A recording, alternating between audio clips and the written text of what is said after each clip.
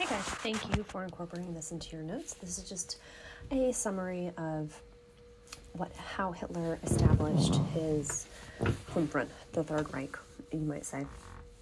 Obviously, we've been talking a lot about propaganda in class, and so one movie documentary I want to make note of is The Triumph of Will, which was made in 1935, and truly, truly, truly shows the power of propaganda.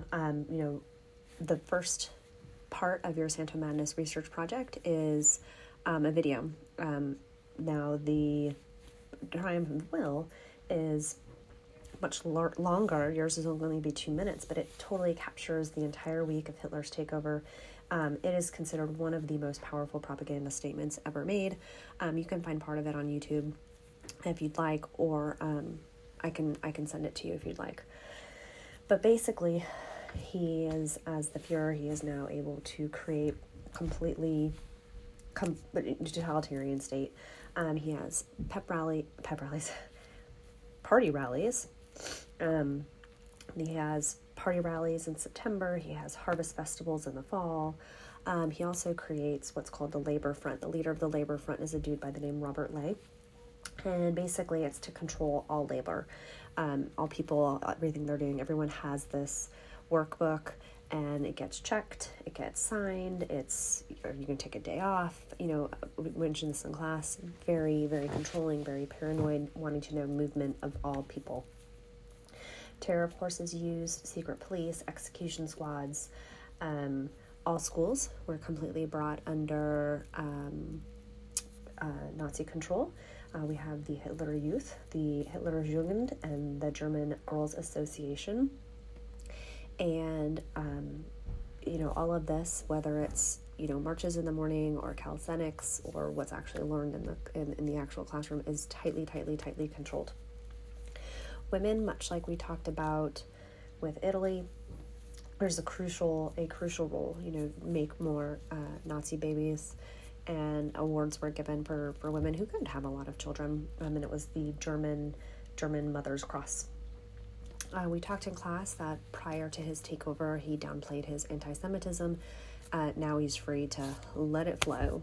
And basically his creation of his total state armed his Aryan race to display their acts of hatred towards the Jewish and other groups of people. On April 1st, 1933, there was a 2-day boycott on Jewish businesses.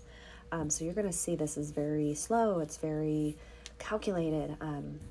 I've mentioned before that the term genocide is not a term yet, right? And so that's why this is such a very, very important study when we're looking at world history.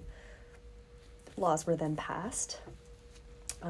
Jews were not allowed to be doctors, teachers, lawyers.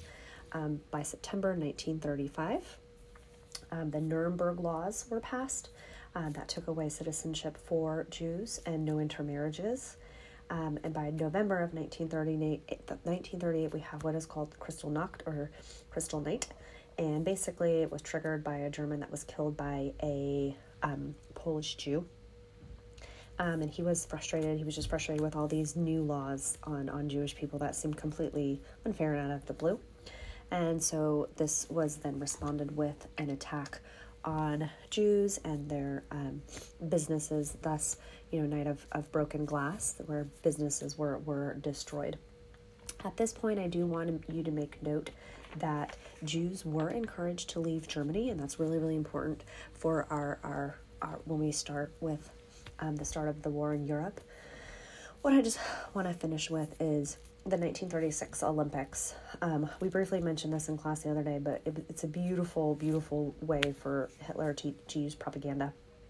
This is the first time other European countries and the United States called a boycott, as a result of the human rights.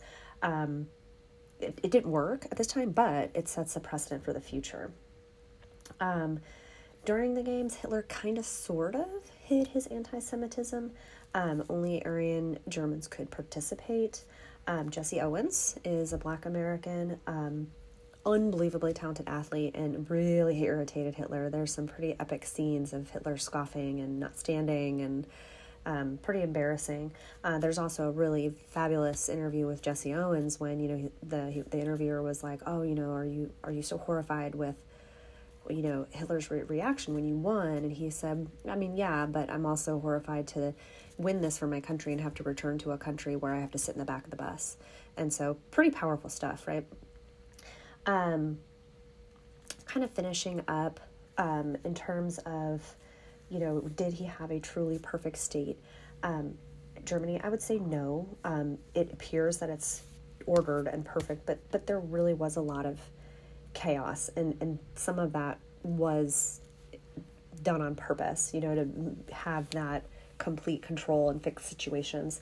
Like I said in class, industry is not rationalized.